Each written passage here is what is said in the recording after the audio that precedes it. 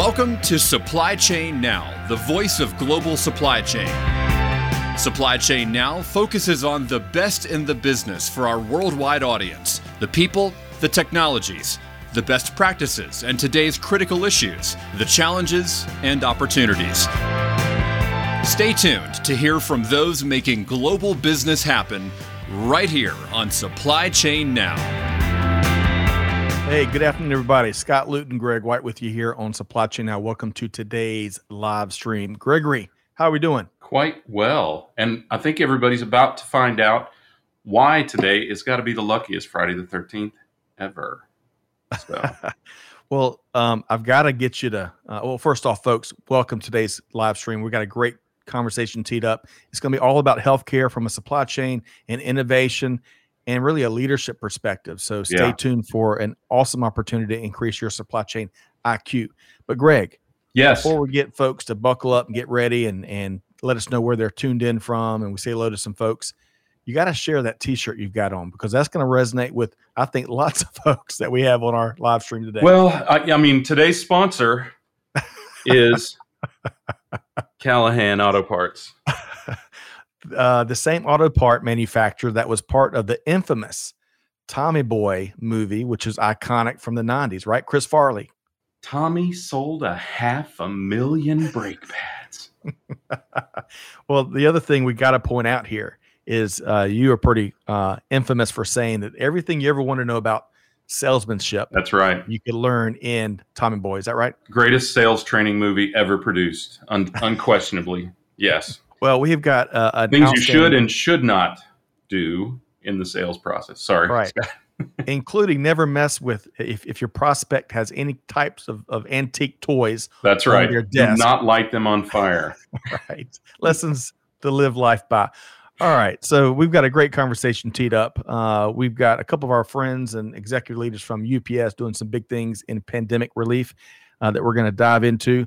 But before we do that, I want to share this one event we've got that we are really excited about being part of, Greg.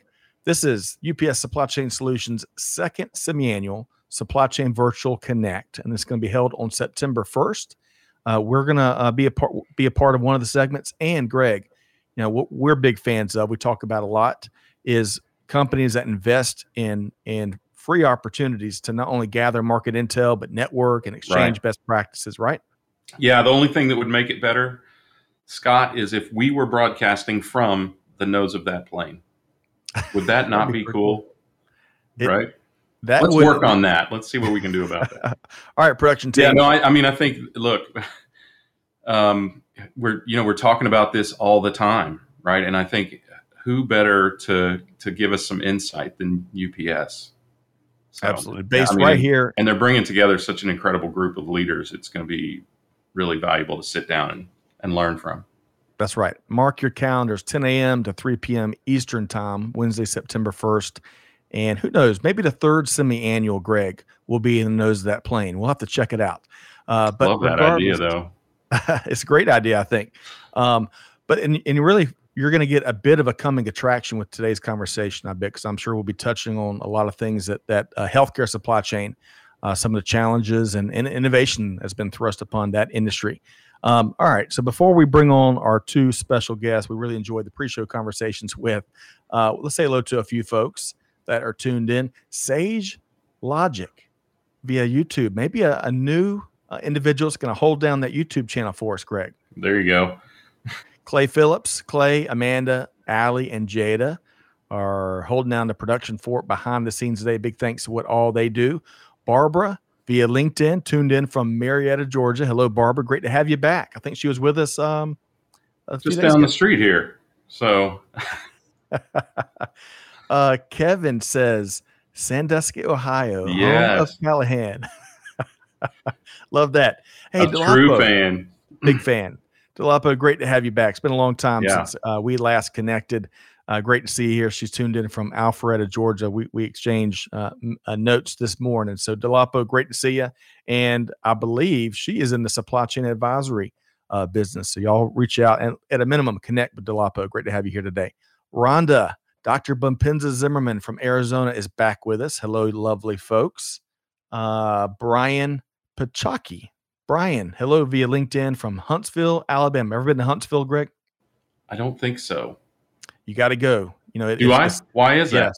Well, they played such a big role Food? in our space program. And they've got the Rocket Museum there, and for your purposes, Greg, it's also has a pretty vibrant startup and entrepreneurial community there.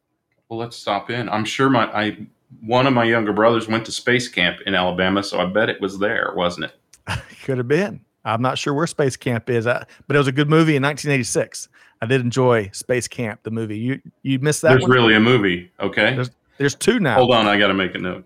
My kids just told me last week that they have an updated movie now from the 86 original. So a remake of Space Camp. A remake. How about that? Felicia is back with us from the Reverse Logistics Association, one of our favorites. We've missed you too, Felicia. Yeah, she likes Fridays. She likes us on Fridays. Thank you, Felicia. I miss hearing Greg correctly pronounce your entire name, Felicia.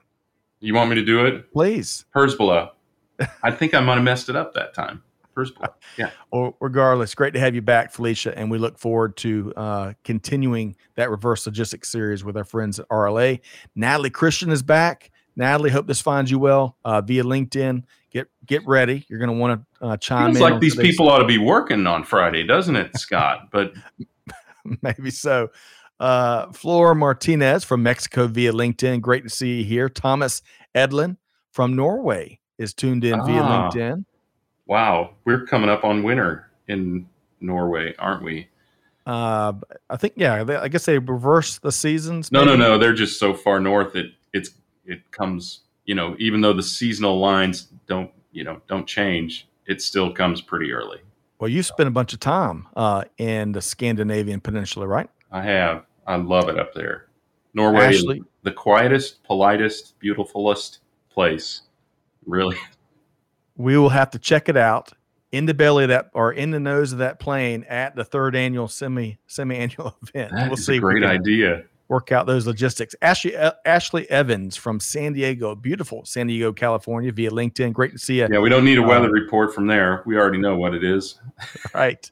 Hey, we've got UPS supply chain folks tuning in from Columbus, Ohio. Hello, Valerie, on LinkedIn. Barbara, see, this is the world gets so smaller when you do these live streams. Barbara used to live in Huntsville. Now in the Atlanta area. I'm going to see how far that is from my house. I bet it's not that far. I remember seeing the town. We also have one of the senior leaders of UPS. Romaine is with us. Now, I believe Romaine will be one of the great keynotes at the September 1st event. So, Romaine, great to have you here. Look forward to hearing and connecting with you very soon. So no pressure on the stars. No pressure on our two dear friends and featured guests here today. Are we ready to bring them into the stream, Greg? I think it's the appropriate time, Scott. Let's do it. Today, folks, we've got two rock and roll supply chain leaders. We've got Dan Gagnon, Vice President, Global UPS Healthcare Marketing and Strategy with UPS Healthcare, and Tim Fosno, Senior Director, UPS Global Freight Forwarding. Good afternoon, gentlemen. Tim, Dan, how are we doing? Good. Wonderful. Rock stars. Yeah, right? Congratulations. It was up until the time I think we heard about Friday the 13th. I don't think we were paying attention to the calendar until I wanted to warn you before you got on the air, so little nervous. Okay. We all should be, shouldn't we? I mean, we should all be nervous together on Friday the 13th. Well, plus Romaine is here with us, and we got to do it by the book here for sure. But we're going to have, we had a great time in the pre-show conversation. Dan, you and I met and have connected previous before. I've always enjoyed those interactions. Yeah. And I really am looking forward to some of the subject matter we're going to talk about here today. UPS doing some great things. But before we get there, Greg, Tim, and Dan, before we get there, and we still have folks streaming in, hello to let's see here. Wanadu, I believe, via LinkedIn from Nigeria. Great to have you here. Danny is tuned in. He's excited about it being a Friday. I am as well, despite the fact that it's the 13th. Antonio also looks like a UPSer via LinkedIn. Great to see you there. One final one here. Charles Heater, Dan, and Tim, just to let y'all know, Charles Heater brings it. He's like a closer not for the Braves. He's He better. brings the heater. Yep. Yes, he brings the heater. Thank you, Greg. So Charles, looking forward to your POV here today. And Romaine, we have the official permission. Have fun, not by the book. I love you guys. Love that. All right, so let's have a little fun. It is a good day, isn't it? It is a great day. Before we get into the heavy lifting, we're going to be talking about some of the innovation in supply chain and healthcare supply chain that you are involved in. Let's get to know y'all both a little bit better first. So I'm going to start with Dan. Dan, tell us, we love to know where folks grew up. So fill us in there. Yeah. So, I was telling you earlier, so it's a tough question to answer. I've lived both domestically and abroad, but born in Warwick, Rhode Island. But I think, I did most of my growing up in Pittsburgh, Pennsylvania. Went to high school, went to the University of Pittsburgh, both for undergrad and MBA. And I am a hardcore black and yellow fan, all sports. And pretty excited. So huge Pitt fan, but does it all, when you say black and yellow, you're referring to the Pittsburgh Steelers as well, right? Oh, yeah. And Penguins. Yep. And okay. Gosh, that's right. Oh, yeah. And Pirates. Yeah, there's only two colors in that town. That's right. I didn't even think about that. I didn't either. Now I'll know. But Mario Lemieux, man, there were some incredible Pirates teams from this. When I actively watched SportsCenter, it seemed like they won every NHL season. Legends. Yeah, Mario played hockey. It would have been awesome if he did play baseball, but he played hockey, and he was phenomenal. Yeah, we got the Pittsburgh Steelers football, Pittsburgh Pirates baseball, and the Pittsburgh Penguins. I got that reversed. Yeah. Right. Yeah.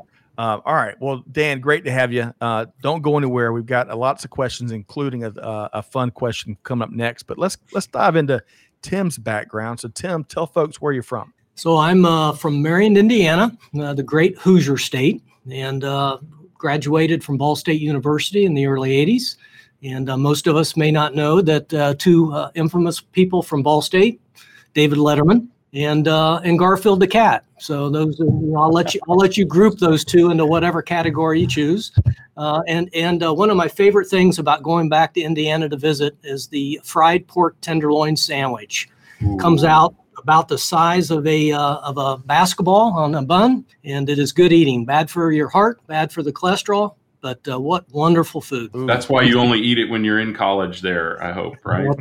That's it. But clearly you come from a long line of entertainers at Ball State, so you've set the bar high again, Tim. There you go. Well, that's why you're rock stars. There you go. He's thrown down the gauntlet when it comes to food, and that's one of our favorite topics to talk about here. So by the way, Garfield the Cat, anytime cats come up, it reminds me of Greg's cat named Shenanigans. It's not Shenanigans. Part of the family cats. Hey, but let's talk about Thunder. Let's talk about National Prosecco Day. Who would have thunk we have a National Prosecco Day? It's interesting if you start tracking to see how many things are celebrated each day of the year. But Prosecco. So I'm going to go back to Dan here, and Greg, I'm going to get your take on this question too. So what is when during the weekends when you can unplug, watch that your choice of the black and gold game, whatever's in season, what beverage and maybe what do you pair it with? What's your go-to, Dan? So what's interesting, I had no idea there was a National Prosecco Day. Right. I will say it's my wife's favorite drink. So I don't know if there's some day drinking going on now at home or not. But you'll find out. When I get home, I guess we'll find that out. That's right. I'm a simple guy when it comes to alcohol here, and I'm just a beer guy. I am just plain and simple. Of course, over 50 now, I need to go to the Ultra and the Miller Lights. But yeah. I love that. And Rhonda, You're right. We do seem to be in lots of food discussions on Fridays. I think we're all looking forward to breaking our diets this weekend. We'll see. All right. So that was Dan's answer. Pretty straightforward answer there. Tim, what about you? So I'm going to go for the red wine. My wife and I enjoy a little bit of red wine. We're probably partial to the Pacific Northwest grape, maybe the Columbia Valley. A little smoother, a little fuller, and we enjoy that. And similar to Garfield, we're going to pair that with lasagna or some type of Italian dish, right? Are you going to do that tonight? Because I'm free. Either tonight or tomorrow. Oh. Definitely. And I'll think of the two of you when we're doing it. Right. So, I waited tables throughout my time in college, and Dynamite Vineyards, I think, is based up in the Pacific Northwest. Mm-hmm. That was always a big home run. I think they had a big cab that we sold a lot of at one of the restaurants. So I'm with you, Tim. All right. So, Greg, our culinary artist here. What's your go-to?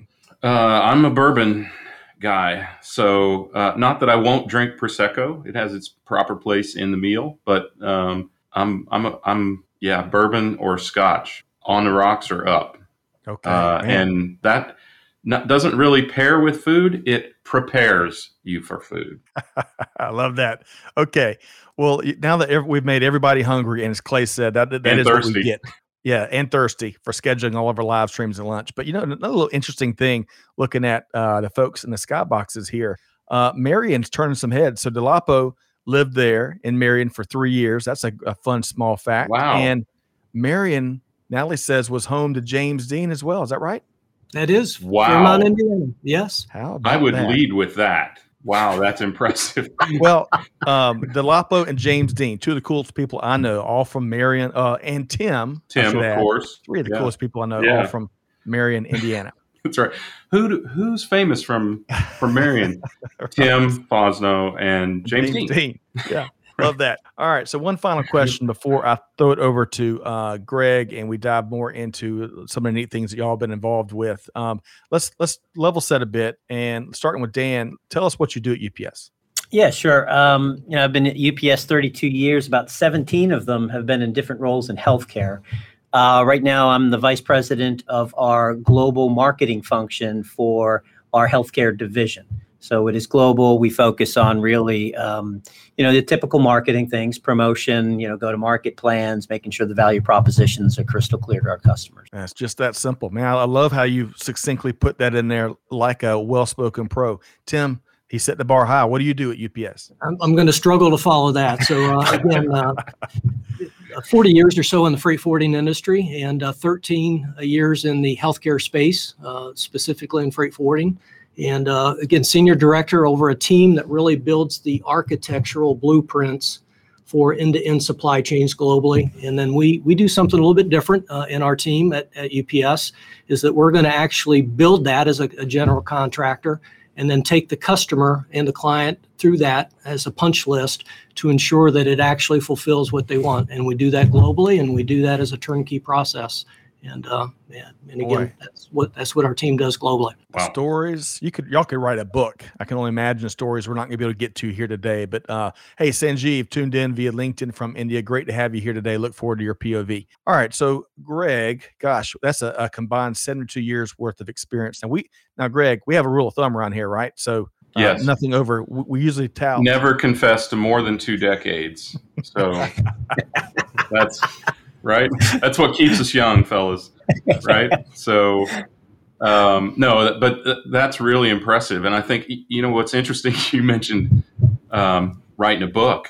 I think in the last 18 months, we could write a book about what has happened in supply chain, with awareness of supply chain, and the impact that supply chain has had on the world. And as Scott loves to call it, the noble mission, you guys at UPS Healthcare have contributed significantly to this noble mission of providing PPE and vaccines and other supplies during the pandemic. So, and all over the world, right? So share a little bit with us about that experience. Yeah, so great question. And I tell you, it's been a wild ride from a supply chain perspective, really dating back to early Q1 of 2020. And, I maybe set the initial stage with the PPE piece.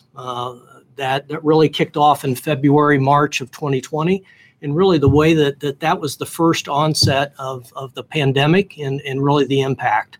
And, through that process, we were challenged. How do you have a specific region that was generating all of that PPE equipment and being able to scale up in a quick way and an effective way to help support really the government effort, the Project Air Bridge, the FEMA.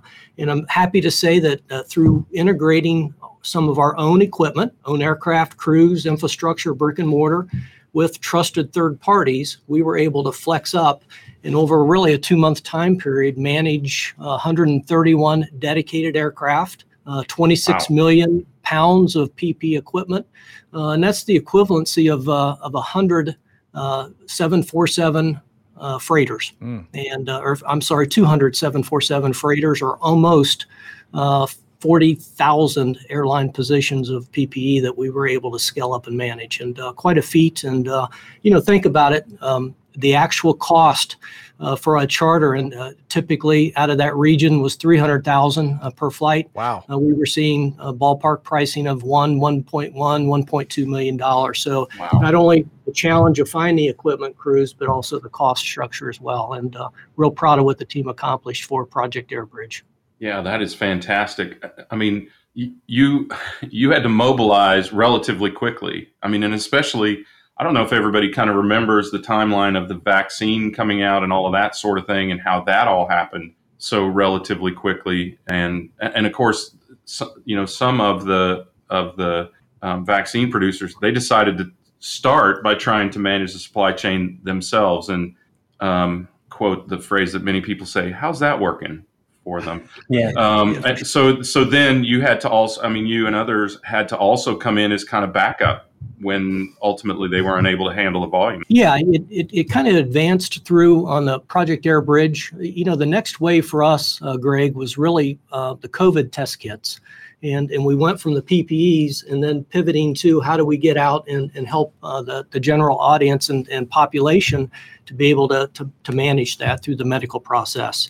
And we were given a challenge by one of the major COVID test kit companies to find a way to take from manufacturing in the US 48 and the American islands, territories, and really manage those COVID test kits to get them pushed out, and integrating our package network, integrating the forwarding network, integrating our healthcare logistics and distribution in line with our capacity management. And from a forwarding perspective, we've delivered 22,000 pallets, almost 45 million test kits, exceeding the customer SLAs, and getting those test kits out, the COVID test kits out into the population. And again, having to scale up trusted partnerships, and then also our own brick and mortar, our own infrastructure, our own assets, and seeing that come together. And absolutely awesome feat for many men and women within our organization. Yeah, that's incredible ramp up. So heard tell of these things, and Dan, I mean, maybe you can share kind of from your perspective, what was it you were doing while Tim was doing all this work? He's having a beer. It is. I'll tell you what, though, it is amazing. 26 million pounds. Yeah. Just absolutely. Every time I hear Tim talk about it, just amazing. It's interesting when you think back, in January of 2020, where everyone was just worried about protecting themselves. Right. And the other side of the business, we have a group called Marken that focuses on clinical trials. So pharmaceutical manufacturers were busy trying to figure out how to solve it. And our division, right, that manages clinical trials was right in the mix. So when you looked at the top 20 viable vaccine solutions back then, we were managing 10 of them, and the logistics of getting, the trial samples to the patient, getting diagnostic specimens back for testing. So that first quarter was pretty crazy. I will say this, that process of us really being engaged, January, February, March, April, allowed us to really understand what was coming. And we knew back then that we were going to see these very innovative vaccines at -20, -80. And it really kind of helped us build our operating plans to invest in our freezer farms and invest in our facilities.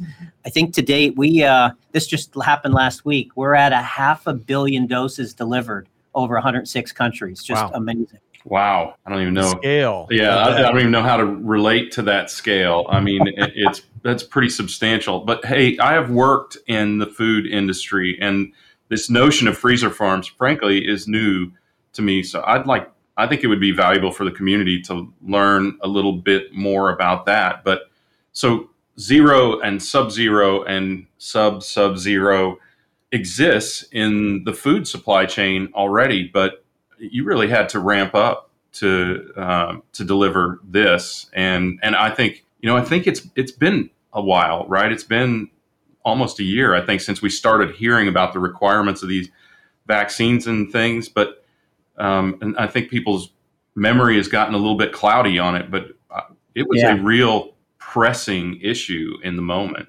So can you share with us a little bit about that challenge? Yeah, no, you're absolutely right. I mean, traditional vaccines and biologics are normally at 2 to 8 degrees Celsius, right? So there's a supply chain and storage for that. What was really fascinating is the vaccines, the most effective vaccines created are what they call mRNA vaccines, right, which are unique. They are usually negative 20C to negative 80C, and the infrastructure wasn't around. And although we had managed freezer farms in the past, we aggressively had to expand them in order to kind of keep up with what was about to happen with vaccine distribution. I will say this, and this is just an interesting part of it, because I think a lot of people feel like, well, at the time we were building a church for Sunday, right? Where you're investing in all of this infrastructure, but you know, the reality is that mRNA solutions, cold chain and biologics, it's half of the drug pipeline right now. So what's going to happen is these investments that were made specifically for COVID vaccine, they're just going to continue to be used as we move through the coming years. Mm-hmm. So, you know, we're getting a ton of comments here, just talking about the scale and what's been done. I want to go back to Rhonda's comment here because this is a big part of it. So I appreciate, looking forward to hearing your perspectives on how you led the way for the safety of frontline workers, including our supply chain industry and our medical community. And, you know, Greg, one other point, as we were kind of both, you commented about how do you kind of wrap your head around the sheer scale. Right. Hey, having been in the Air Force and the United States Air Force setting a world-class standard since 1947, that's exactly where my brain goes when I hear about the scale of this global operation and all the marshaling of resources to make things happen. So very few players could do that, especially when we had to get it done, going back to Rhonda's point. So, Greg, before we talk about innovation, any other comments, follow up on your side? Well, I mean, I think probably the biggest point is just how cloudy our memories have gotten about this, and how proximate and how urgent it was at the time, and how important it was to mobilize. And frankly, you know, it was difficult. I mean, it was difficult even for a company with the wherewithal of UPS to do that.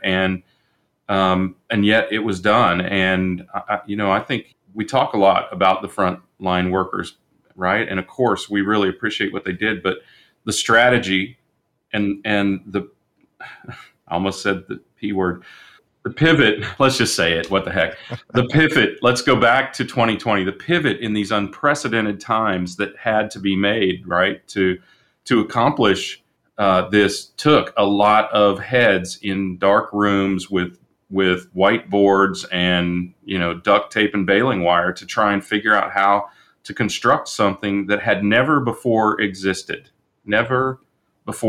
and to do so in the amount of time that it had to be done in. It was a monumental effort. I mean, I imagine it was a little bit like, Apollo 13. Failure is not an option. Well, yeah, that's it. Yeah. So I think that's a great analogy, right? That was trying to get something done that's never been done. There's some unforeseen challenges once you got into space, right? These times we're living in, I mean, yeah, we could draw on some long-held best practices and norms, but gosh, so much of it was new. So it just adds to the level of complexity, as we all know. I would also add, I think, and we're going to talk about innovation in strangest places here, but, Greg, you and I and the team and certainly UPS, we all know that it's the people, right? That's in this era of technology, it's still the people that get stuff done. But as we've talked about a lot, one of the many silver linings, if you look for it, related to the pandemic, is the awareness in the eyes of the consumer and folks that don't play a role in supply chain that have led to some much overdue appreciation for the people, especially in the front lines that make global supply chains happen. And Scott, can I just jump in on that one? Because I think that's actually a really important point. UPS has got between 500 and 600,000 employees. And one of the things that all the way through the front line is everyone knows and knew at the time they were absolutely part of the solution. And there's a sense of pride because they're delivering in their neighborhoods, right? And it's their communities that they're supporting. And, I think we ran, about 99.9% on-time effectiveness in getting these vaccines delivered. Certainly there was technology, but to your point, it's people. and everyone just kind of kicked in and did what they needed to do. Yeah. Definitely a bonding agent when you've got that degree of a noble purpose to what you're doing. I love hearing that.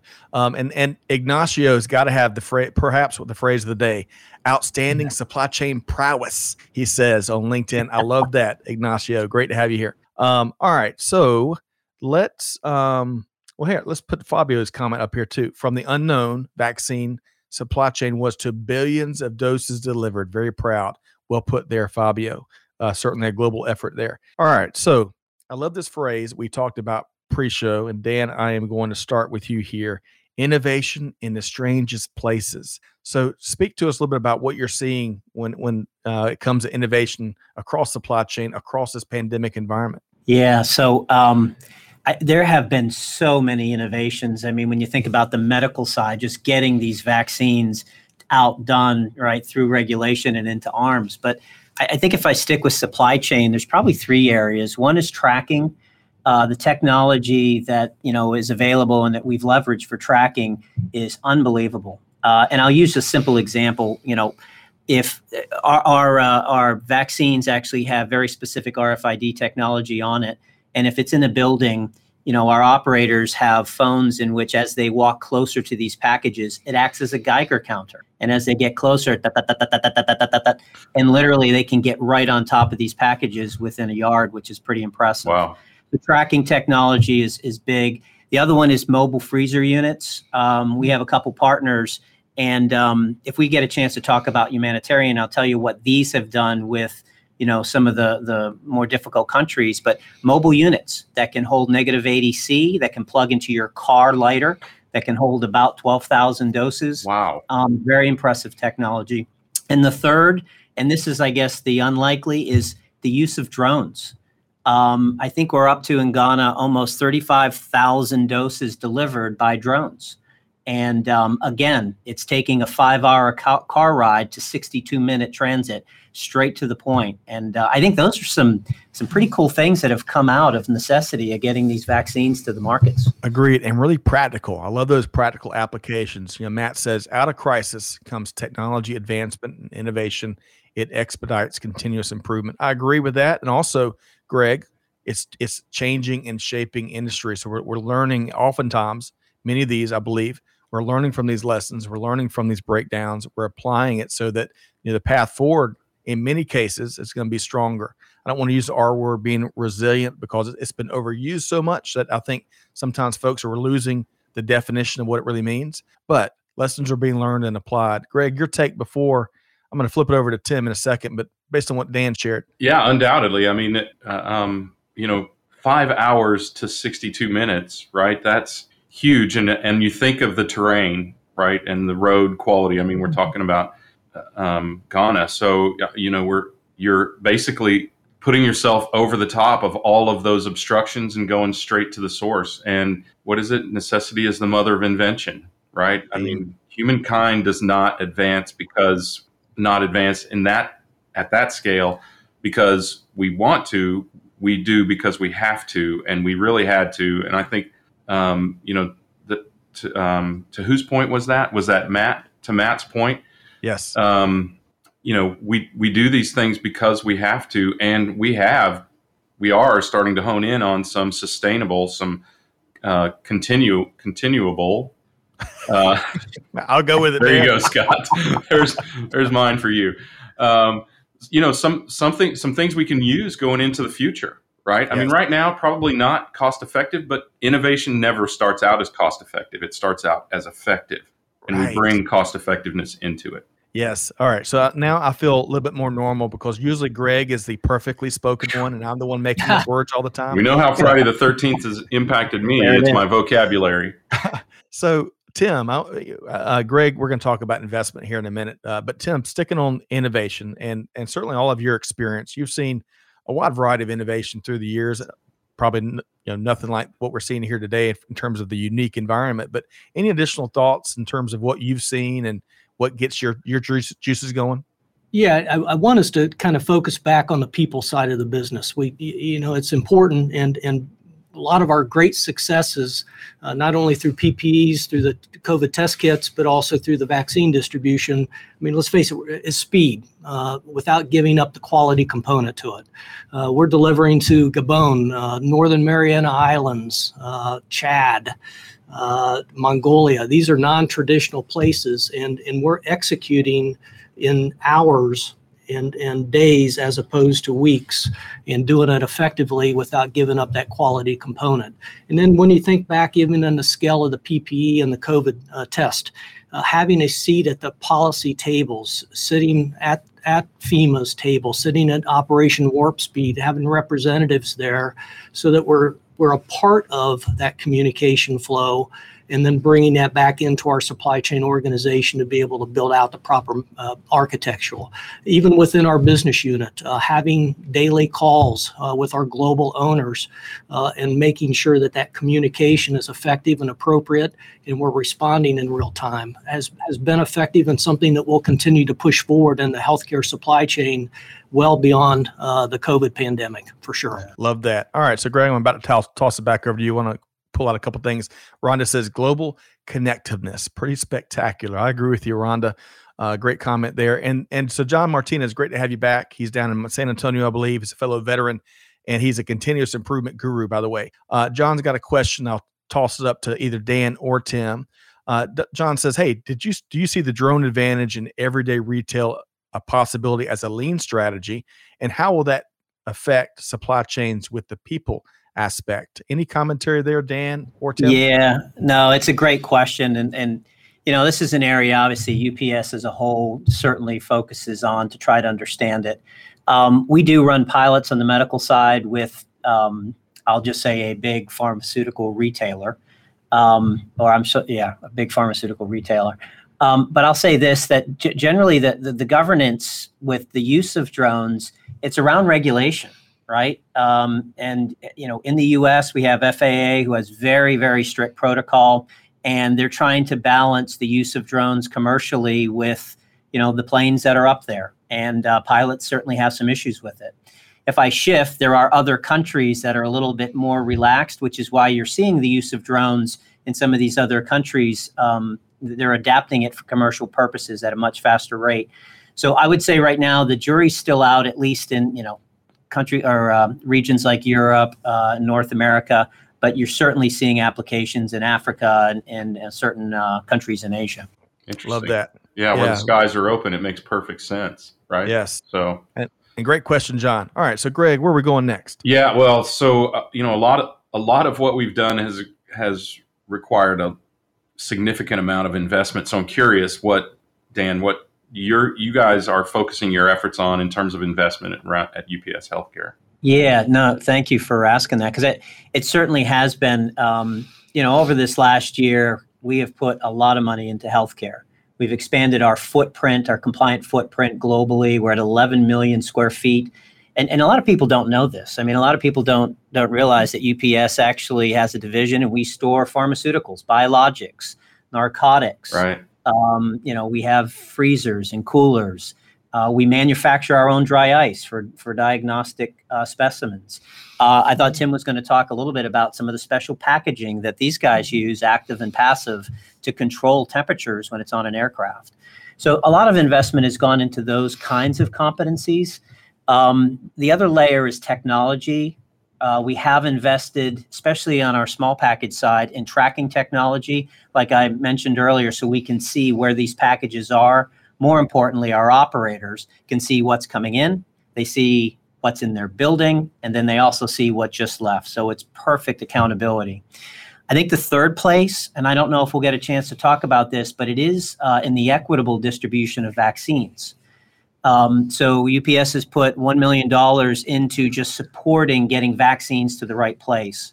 It's crazy. And I noticed you had a few folks, I think, from India and Africa.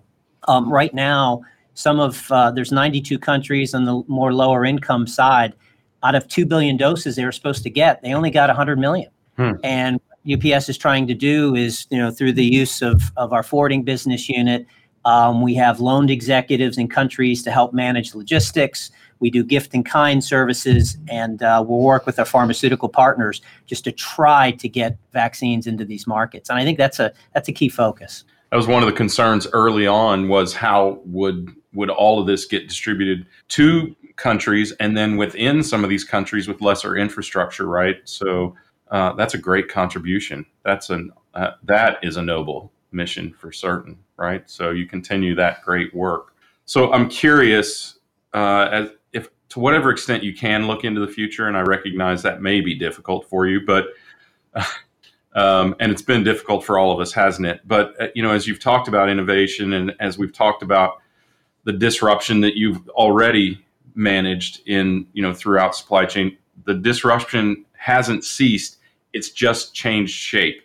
So I'm curious, what you guys see in the future, or how you're kind of tackling the future of healthcare supply chain.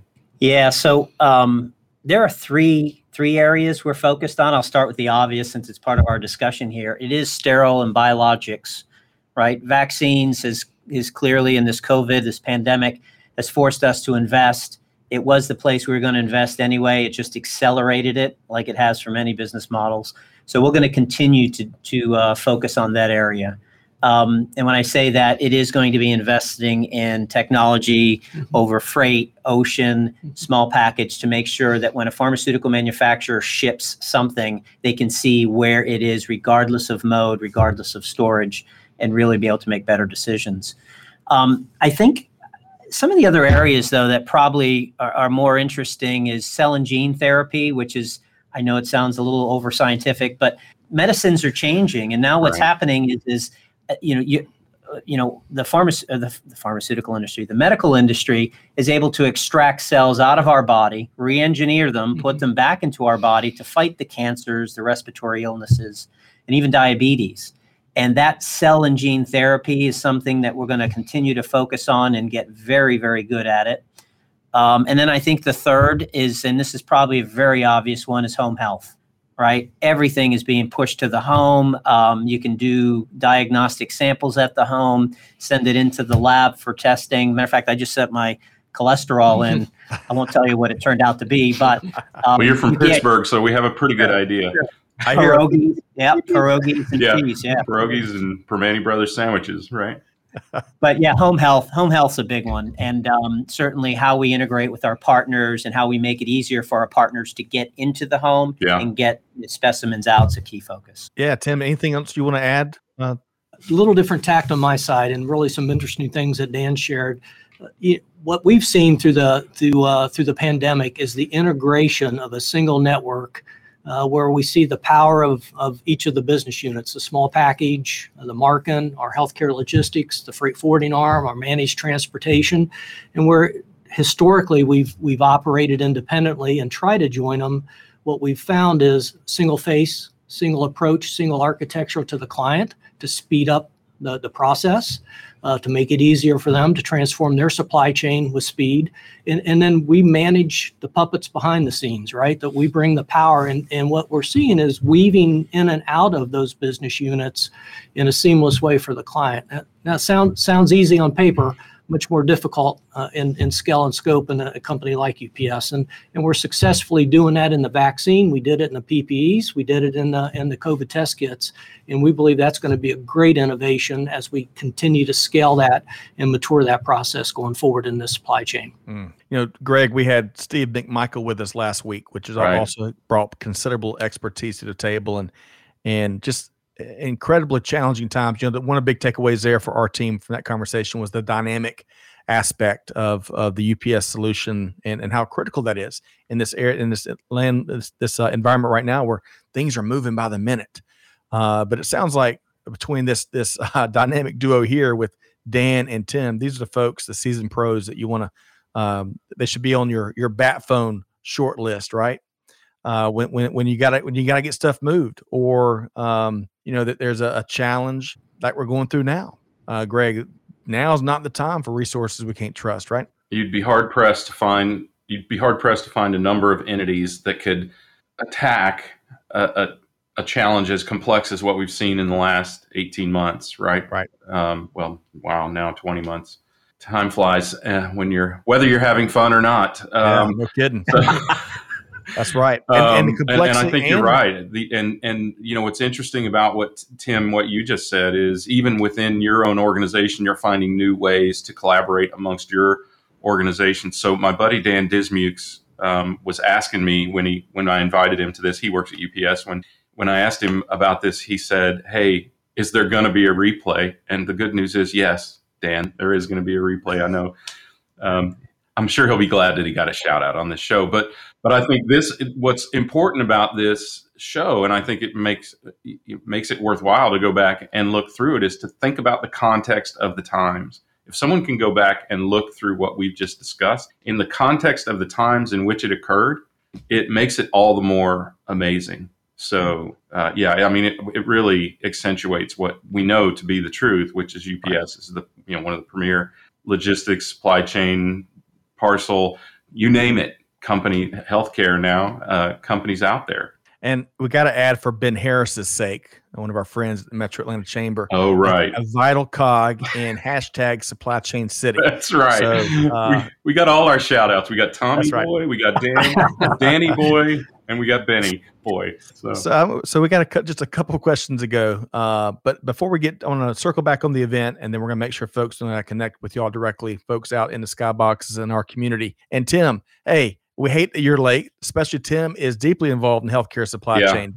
But stay tuned. The replay will be available. Yeah. But one quick, simple question, especially given all of y'all's experience. And we like talking about eureka moments. I'm going to give y'all a chance to think about that, especially whether it is the last 20 months, as Greg spoke about, or going a little bit further back, especially as the information age came upon us. I'd love to. What's a powerful moment that you had as you navigate these times, especially when you compare and contrast it with other aspects of your career? Any comments there? And if you want to take it offline, we can. But Dan, anything's come to mind? Gosh, well, there's a couple, and the ones that stand out. I think I'll never forget our first Operation Warp Speed call, because it was a great collaboration. You had HHS, it was military run. We had FedEx and UPS on there. You had McKesson. So it was a great collaboration of public and private organizations. And I think one of the aha moments, and this was literally the second call, a military run call, right? So after, very strict, right. Every time they say something, it's like, you got that over? Yeah, right. UPS, FedEx, you got that over? Yeah. But anyway, it was just one of these things where you recognize the significance of what this team was about to do. It wasn't talk about politics, not blue or red. It was about the activity. And I think I walked off of that second call, and I was with my boss, Wes Wheeler, and I was just so impressed with that this group was going to get it done. And they ended up being one of the leaders as far as getting vaccines developed, choosing the right vaccines to populate our U.S. community with, and then getting it right from the manufacturer into arms. And that was a pretty big thing for me. I think the second one, if I can throw another one in there, we're all working from home and our kids are all over the place, right? Regardless of what age. And I can remember it was like maybe the third or fourth call where we're talking about what's going to happen. And then some news thing comes on and my kids are hearing me talk about, the program, and it's also the same programs being talked about on the TV. And again, it was one of those things where it kind of, you realized how significant of an event it was. And those were two moments. I'm sure you have a bunch. I just got to say really quick, Tim, before you start, Dan, thanks so much for sharing. Yeah. I know there's probably a number of personal and kind of private moments and public moments as we fought through these 20 months together, but that's got to be some fulfilling hours as part of your very successful career. And again, for me, it takes me back to the Air Force and the post 9/11 days. And Greg, we've chatted about that before. Yeah, those are unifying times, and put party and some of the conflict and vitriolic stuff aside, and let's fight through this together. Tim, your comments? Yeah, I tell you, I've been absolutely floored and blown away by the depth of care and sincerity and compassion globally for people doing the right thing and sustaining that. Now, we're talking about 20 months of hard running, and the folks today that we engage every single day globally still have that deep-seated compassion and fire and drive to serve the public and the people groups of the world. And that's you don't make that up. That comes from the depth of within character. And that's awesome to see. It makes you jump out of bed, I'm sure, every day. That's the good stuff. All right. So, Greg, we're going to talk about this event here in a minute. It's tough to, I tell you, after what they've both shared, to go to an event. I feel like we could dive into some of these things they've been a part of. But what's the thought, Greg, based on what Dan and Tim just shared that comes to your mind? Well, I think, Tim, what you said about running hard for 20 months, right, and no end in sight, and just the agility and the flexibility and the pure, unadulterated drive of, frankly, every supply chain professional and many people, whether they were associated with supply chain or not, doing very much the same thing. And I think, I think we all deserve a round of applause, frankly, for doing that. And it is really energizing to see what humankind can endure if we have to. And I think, to me, that speaks volumes to what is going on here. And UPS is a microcosm, 500,000 person microcosm right. of that. But, I think that's, just the human spirit that has survived and frankly thrived through this is what's really, really inspiring. Constructive dissatisfaction, I'm sure, played a big part in making this thing happen. Now, Desiree or Desire, I apologize if I got that wrong, but I love this comment here. Pretty impressive how companies mobilized to tackle COVID-related bottlenecks, especially with limited data about the virus, which that's a big point there, constraint, developing the vaccine, and most importantly, getting the vaccine to different areas and varied conditions, and with some equitably, as Dan referenced, $1 million investment. And Tim talks about the last mile being a big challenge for Operation Warp Speed. Tim, to your question, I was a 2R051, a maintenance data systems analyst, a lowly data analyst in Air Force, but on exercises and other operations, they pulled us in to lock down pallets in the aircraft and elsewhere. And those were some long days, but man, some kindred spirit and camaraderie driven days. So very rewarding. Okay. Barbara says the pandemic has and continues to stretch supply chain professionals for sure. And Barbara, great point, and it will continue to do so. Right. Mm-hmm. Supply chains being leaned upon for so many reasons, surely with the vaccine, but also all the other means and missions that protect the psyche of consumers and allow them to, get things safely a number of different ways. And so I appreciate UPS's role. And by the way, Dan, I appreciate, as you talked about all the players on that call, not only did politics not get in the way, but rivalries did not get in the way. It was all about getting stuff everybody knows purple and brown don't go together. So that was a big move right there. That was. Agreed. For the greater good. And as Tim mentioned, it comes deep down from character when you can pull that and make that happen. Okay. I really enjoyed this last segment, the whole conversation, but especially the last segment. Let's talk really quick about this event coming up. A great resource for supply chain professionals and others around the world. The second semi-annual Supply Chain Virtual Connect powered by UPS Supply Chain Solutions. So, Dan, let's start with you. What's one thing you're looking forward to as part of this event? Oh, for these kinds of events, for me, and this is maybe a little personal, but I love the networking. I love to be able to connect to peers and, really have those kinds of conversations that you might not have. Your content's going to be great, but I really love to be able to interact and I think that's usually worth the money of entrance, That's right. Power, that's worth the purchase. And in this case, it's they make it really easy. Sign up and be a part. Tim, what are you looking forward to as part of this event? I love the fact that it's a collaboration between folks that are inside UPS and then experts, industry experts. So you're hearing a lot of different voices, quite similar to what Dan said. It's a networking opportunity, but it's thought leadership in its basic form. And we're never too old or never too smart to learn something from somebody else. And that's the beauty of it. Continuous learning, everyday learning. Big believer there, Dan and Tim. Again, September 1st, 10 a.m. to 3 p.m. Eastern time. The link to join that is in the show notes, but also Clay and the team have made it really easy. Looks like all of us have made it really easy to sign up. They dropped the link in the comments there in the skyboxes. So, okay.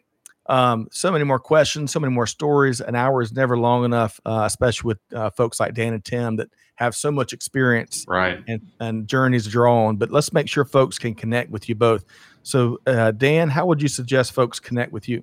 So, there's three sources. We've got our UPS Healthcare website, which is very easy connect. And then we're also UPS Healthcare on LinkedIn and on Twitter. And certainly you can find me out there, and love to hear from folks. So, please don't be shy. Awesome. Thank you so much for that, Dan. And Tim, how about you? But much the same way. And you can connect through LinkedIn or through the UPS Healthcare website as well. It's just that easy. I got to share a couple comments before we let y'all go. Tim says, everyone needs to let logistics do what we do, and no one will get hurt. I love that. Lisa says, really proud to be part of the team via LinkedIn. Great love to hear that, Lisa. And there was one other comment. Let's see. Tim says, I was talking about loading aircraft. He's been there and done that too with the 463L aircraft pallets. That's what I remember as well, strapping those things down. And I could never figure out, I still can't ever figure out how to work those ratchet belts. Straps. Yeah. Oh gosh, I'm terrible with that. But I'm a pro. I got you, boo. Okay. All right. So we could put you to work at UPS. Yes. Is that what I'm hearing? Absolutely. Oh, yeah. As long as I can earn a coin, like the I earned one. The colonel of our maintenance logistics squadron, I think it was called, popped in, and the whole room went to attention. And he came over to my desk, and I thought for sure, when a full bird colonel comes over to you unexpectedly, my mind's racing. What if I do wrong?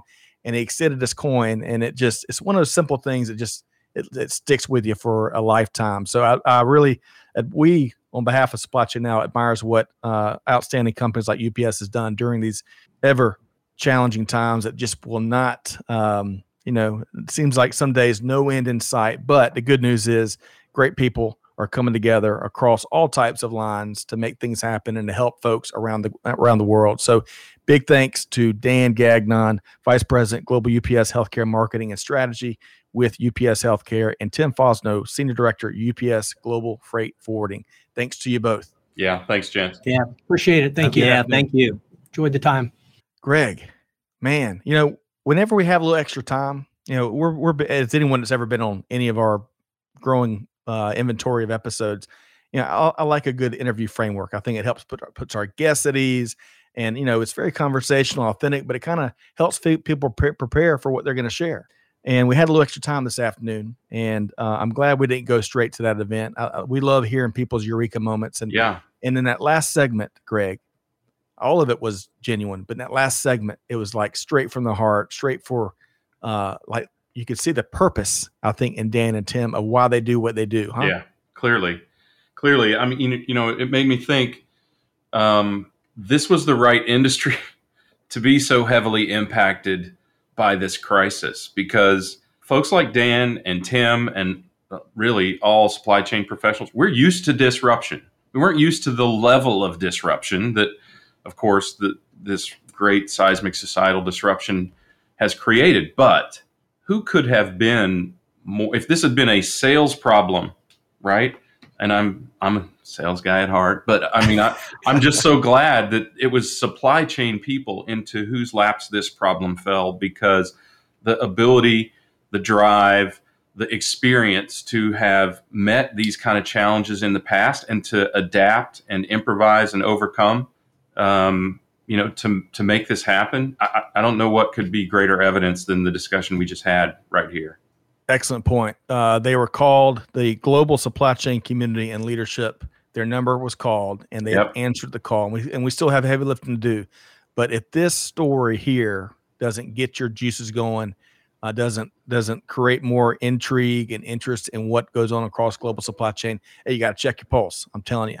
So, and you can tell in the comments, Remain, sorry. I told you they're rock stars. We knew they were rock stars, Remain. I'm with you.